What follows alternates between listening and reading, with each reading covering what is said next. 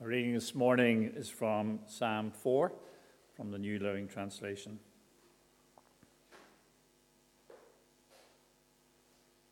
Answer me when I call to you, O God, who declares me innocent. Free me from my troubles. Have mercy on me and hear my prayer. How long will you people ruin my reputation? How long will you make groundless accusations? How long will you continue your lies? You can be sure of this. The Lord set apart the godly for himself. The Lord will answer when I call to him. Don't sin by letting anger control you. Think about it overnight and remain silent. Offer sacrifices in the right spirit and trust the Lord. Many people say, "Who will show us better times?" Let your face smile on us, Lord. You give me greater joy than those who have abundant harvests of grain and new wine. In peace, I will lie down and sleep. For you alone, O Lord, will keep me safe. Brilliant. Let's turn to those verses that Jeff just read beautifully to us. And we're really picking up this song here, this psalm. It's on the theme of rest. We've been going through over the last few weeks, and we'll continue over the next few weeks, various psalms that hit on sort of various elements of the cry of our hearts. And this one here is particularly pertinent for me personally, as you just heard, the subject of rest. But I'm very confident that this is not just a sermon to myself. This will be a sermon to you as well from God's words. We're going to be thinking about rest. And we're going to ask ourselves, first of all, why is rest difficult? Why is it a struggle? Why was it a struggle for the psalmist particularly? Secondly, we're going to be looking at this song, and we're going to be asking, well, how does God lead you and I to rest? What are the ways that he does it? And then thirdly and finally, we'll be thinking, I suppose, a bit more practically, how do we grasp the gift of rest? What response do we need to have in order to receive rest from God? So first of all, then, why do you think rest is a struggle? Why is it a struggle for the psalmist who wrote this song? Most likely King David. Do you notice, by the way, is it on your sheets at the top? It says for the choir director. Did you include that bit? No, okay. It's okay. It's actually part of the inspired text of Scripture as well. That most psalms have this little sort of heading. It says, to the choir director, a psalm of David to be accompanied by string instruments. And throughout the psalm as well, there's a couple of little words. It says interlude or selah, depending on what version of the Scripture you're reading. And I'm just bringing that up to your attention at this stage, because it's important you understand that these are songs, and they were songs that were written to be used by the worshipping community in Israel. And so you've got often these sort of directions about the tune that they should be using, or the sort of instruments that this works best with. And bear that in mind, because these are prayers, these are poems, they're deeply personal, but they're designed to be used in the worship of the church and the worship of the people of God. And they're so general and broad that at various times in our lives, certain psalms will just really chime with us, And so maybe this is one for you today. This cry for rest, this prayer for rest.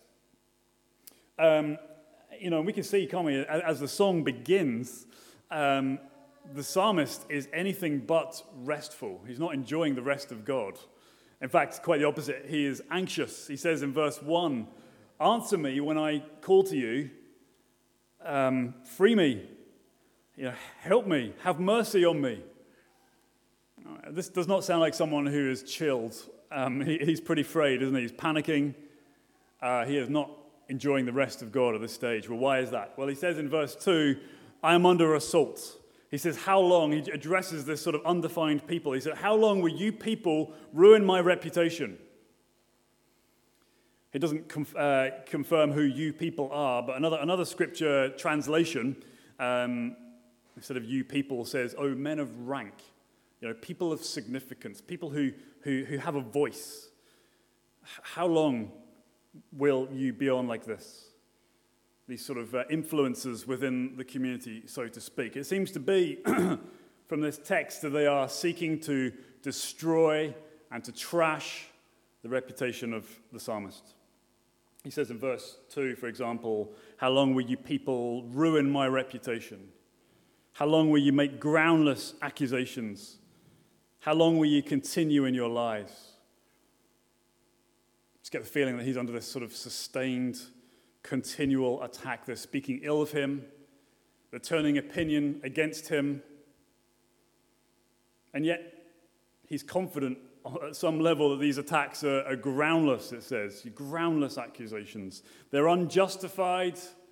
They're not called for, and yet they do it anyway. And today we might use words, biblical words like slander, gossip, spin, whatever it takes. And you can kind of understand why the psalmist finds it difficult to rest with all this going on continually. These voices are loud, right? They're powerful. And they're stirring up the community. They're stirring up discontent. So that's the first reason why the psalmist is really struggling to rest. But the second reason, there's probably a second group, a more broad group of people we see down in verse 6. Many people, not you people, many people who will show us, who will show us better times. Perhaps the second group are egged on by the first group. We don't know.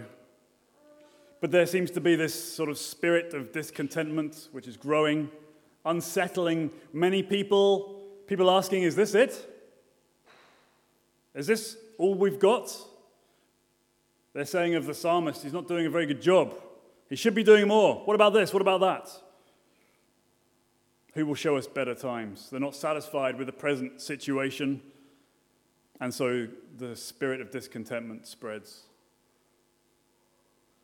I remember one day attending, many years ago, a church planting conference, and there was a flyer being passed out by one of the churches that are involved in this group. And it was advertising like a church planting internship, to come and learn the skills of what it is to plant a church and all that. And on the thing itself, a little A5 flyer, it said, "Come and learn at so-and-so church what it is to plant a church." Then it went on to say, "You'll be given experience. You'll receive training and an opportunity to pioneer new churches to the glory of God. You will be misrepresented. You will be discouraged. You will be slandered and frustrated. It will be slow and painful work, but Jesus is worth it. Apply now."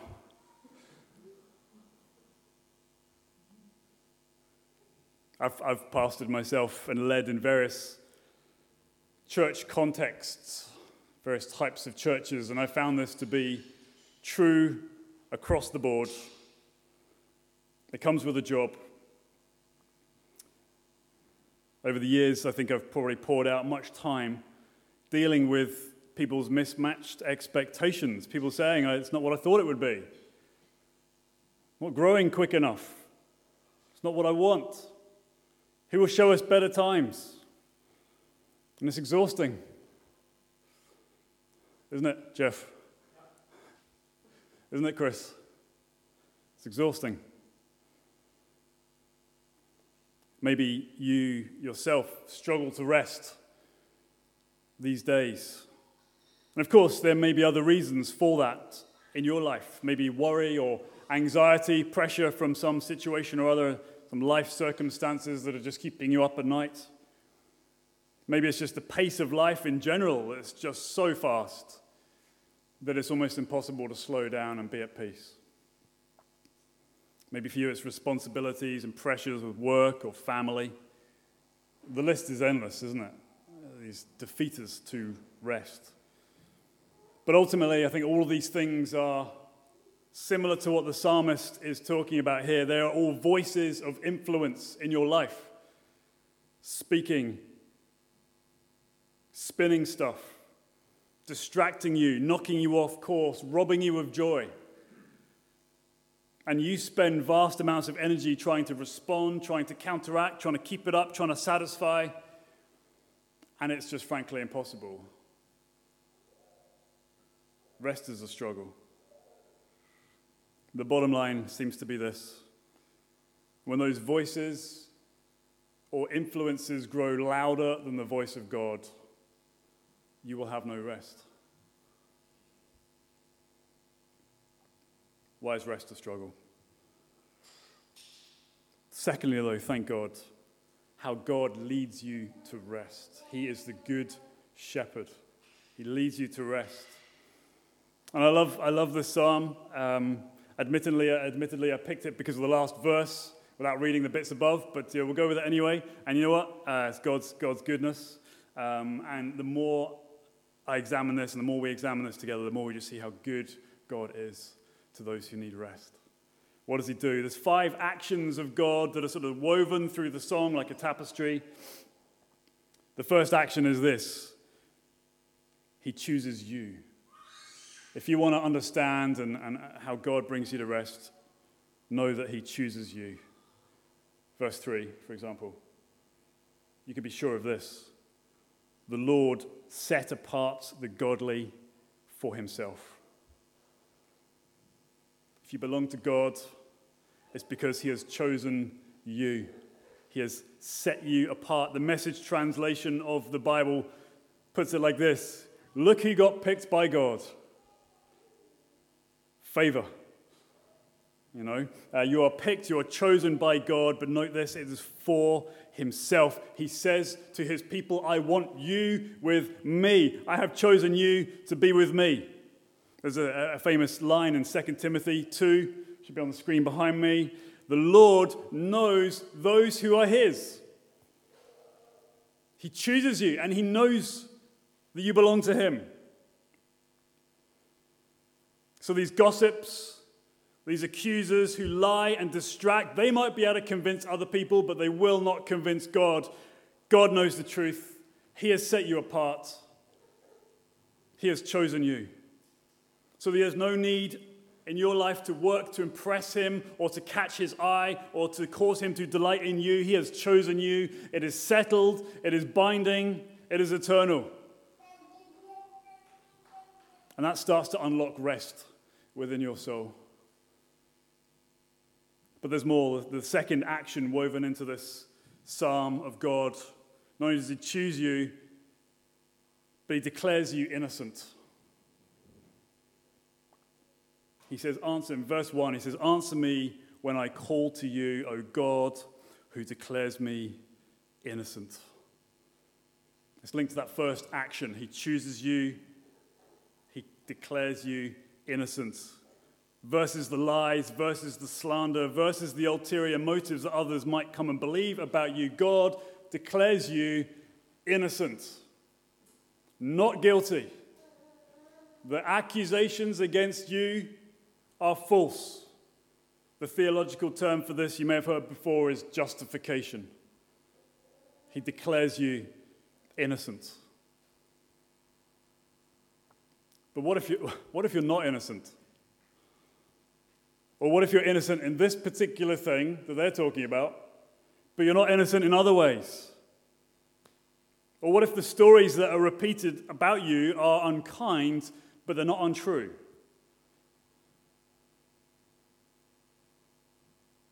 According to the gospel, the Christian good news. The Apostle Paul writes, there is now no condemnation for those who are in Christ Jesus. Innocent, if you're in Christ Jesus. This is utterly scandalous. This is so scandalous what the gospel teaches us. Because it is saying that if you are in Christ, that is, if you have faith in him, if you trust in him, in what he said and what he's done, on the basis of that, God declares you innocent of the things you haven't done, but of course the things you have done. He says innocent, not guilty. Scandalous. We saw this last week. We called it the Great Exchange, right? Your sin on him. He went to the cross with your sin. He dealt with it fully. And so on the basis of Christ's work for you, God declares you innocent, righteous.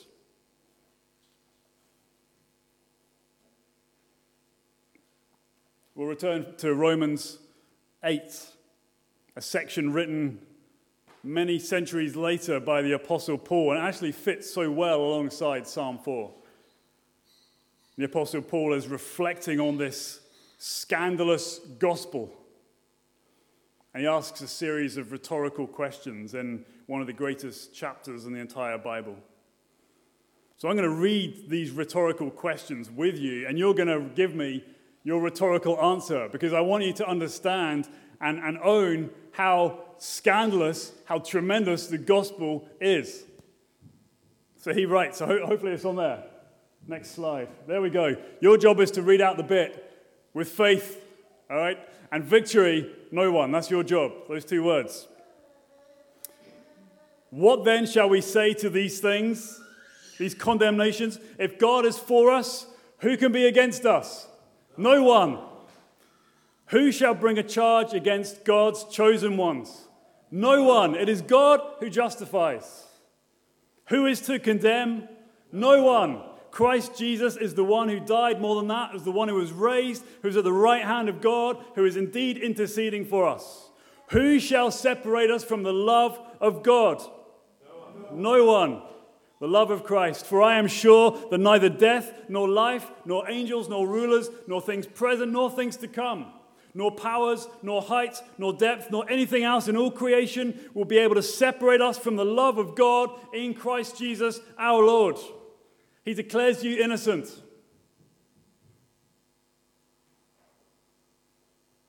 So rest. The third action then, just building all the time, this sort of train or this trail developing, is that God listens and responds. If you want to find rest, he listens and responds. He calls you. He declares you innocent, but that's not it. It doesn't leave you there. He wants you. He wants a real relationship with you. We're together now, he says. We can call God our friend. Scandalous. And he communicates back and forth, the divine and the human. The psalmist gets this. He says in verse 1, for example, answer me, O God. He's calling out and he's expecting the Lord. But see in verse 3, he's just growing in confidence. You can be sure of this. The Lord will answer when I call to him. Just growing in that. The more he's reflecting on this stuff, the more he's allowing these actions of God to sort of take place in his life, so to speak, the more he's growing in his confidence of his relationship with God in just a few verses.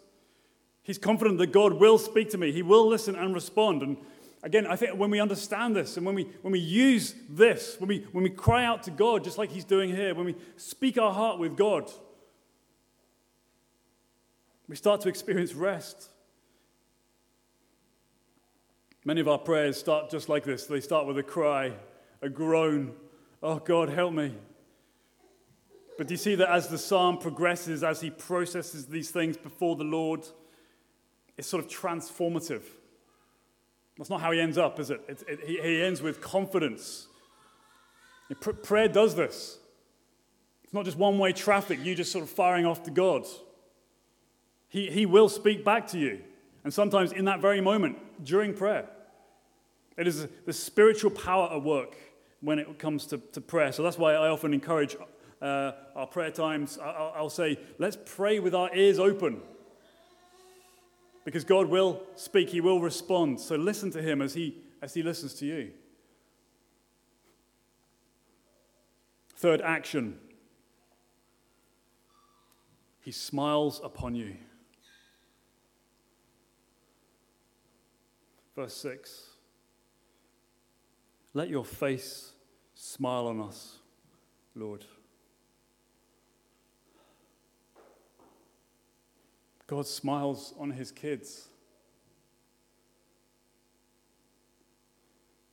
You know, you can receive and even benefit from those actions in the first three.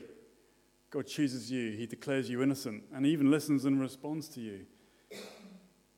And yet, you and I can still perceive God as if he is some kind of headmaster or some boss at work, you know, who says, look, I'll let you off this time,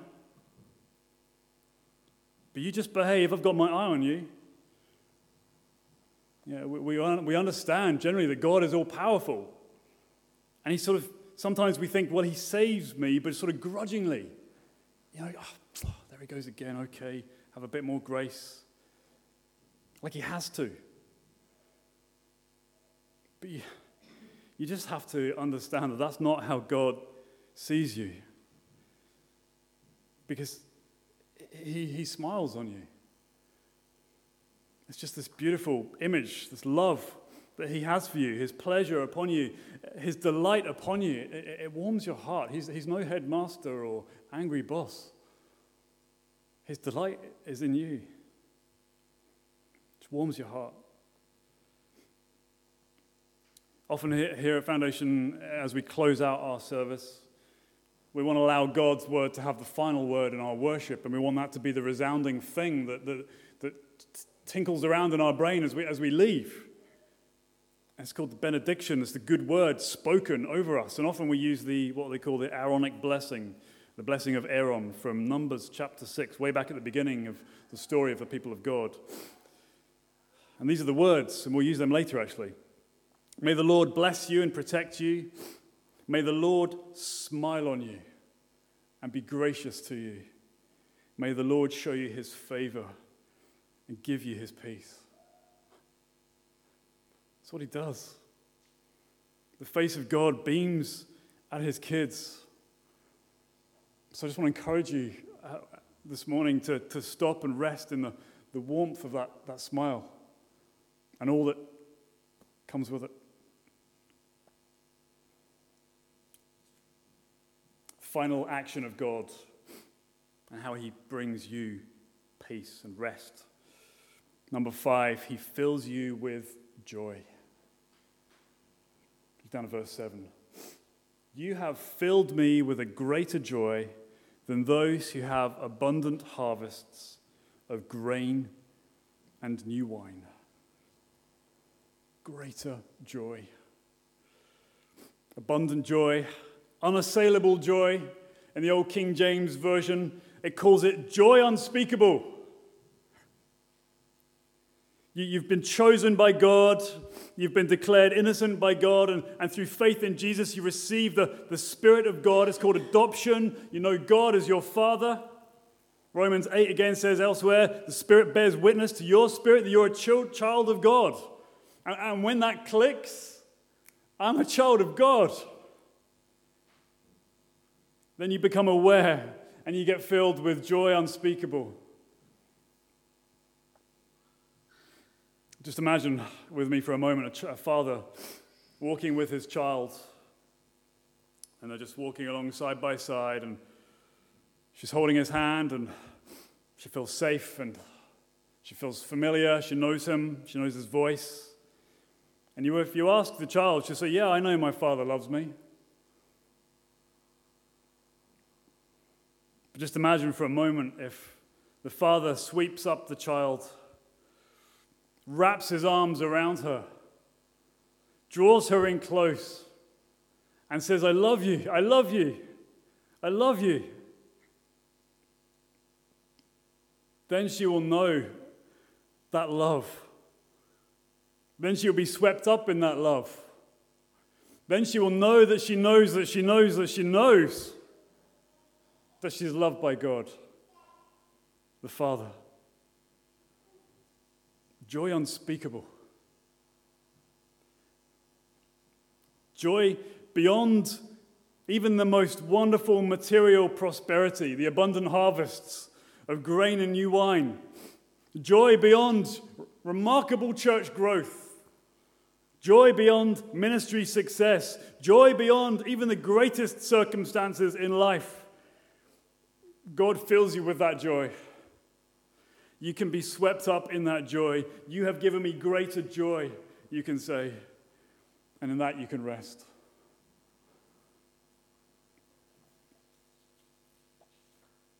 We've tried to understand together, why is rest difficult? We've been seeing here from the text how God leads us to rest. So thirdly and finally, I just want to think for a few moments with you about how we then grasp the gift of rest. What do we do How do we take it in? Take it deep down? Or in other words, how do we swallow the medicine to allow it to get in and do its work?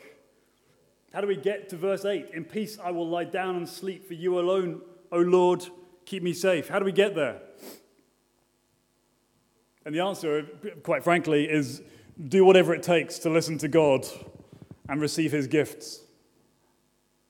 And that's very vague and very general, but do whatever it takes to listen to God and receive his gifts. The busier we get, and let's face it, the pace of life for many of us is insane. The busier we get, the more essential this becomes.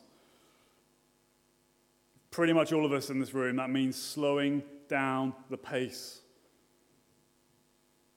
to be with God. So how do we grasp the gift of rest? Do whatever it takes to slow down. Listen to him. Let me just offer a few suggestions here about how you and I can build moments of sanctuary in our lives that sort of allows us to give pause and stop and receive the gift of rest that he wants to give you. And we can think of those in terms of daily, weekly, and monthly rest. Maybe there's nothing new in any of this stuff. I don't think it is. It's maybe a reminder or an encouragement to get back on. Daily rest. Slowing down, building in time, at least once a day, to dwell and rest with God. It is essential. Allow time for these truths, such as the ones that we're reading here in Psalm 4. Allow time for these truths to mingle within us, to do their work inside of us. Time to read Scripture. Take a psalm a day, for example. Time to pray. Time to worship. Once a day, it is essential. I've heard someone say, if you knew that by taking a particular tablet a day, you will prevent this cancer that you've been diagnosed with. If you just take that once a day for the rest of your life, you'll be completely healthy. And so, why would you not take that? Why would you not want to be healthy? Why would you not want to give yourself life? I consider spending time with God and resting in his presence more important than that. Why would you not want to be healthy? Why would you not want to receive life? It's going to look different for each of us, I know that. It must include somewhere along the line scripture reading, reflection. There's a whole bunch of apps that you can use. Lectio 365 is very good. Just gives you some scripture, some direction, some reflection time. Just leads you towards prayer. It's wonderful. There's other options as well. Bible in 1 year, for example. Anything that's just going to help you. So you're not sitting there thinking, where do I go? What scripture shall I read today? Anything that's just going to help guide you. For me, I love this old book here. Jeff has maybe seen one of these before. This is a bit of a tatty old one. I love it. It just smells old. And it is old. It's like pre-war. Probably the Second World War. It's the Book of Common Prayer. And there's a prayer in it that I just love to read, particularly on a Sunday night. I'm going to read it to you. If you're a preacher or a teacher, you'll know how this feels. And this is the prayer. It's kind of old-fashioned words. Grant, God, we pray, that the words that we have heard this day with our outward ears may, through your grace, be so engrafted inwards in our hearts that they might bring forth in us the fruits of good living, to the honor and praise of your name, through Jesus Christ our Lord. Amen. That's what I do from time to time, just to rest, to say, Lord God, I've done the preaching, I've done all that, I've sown the seeds.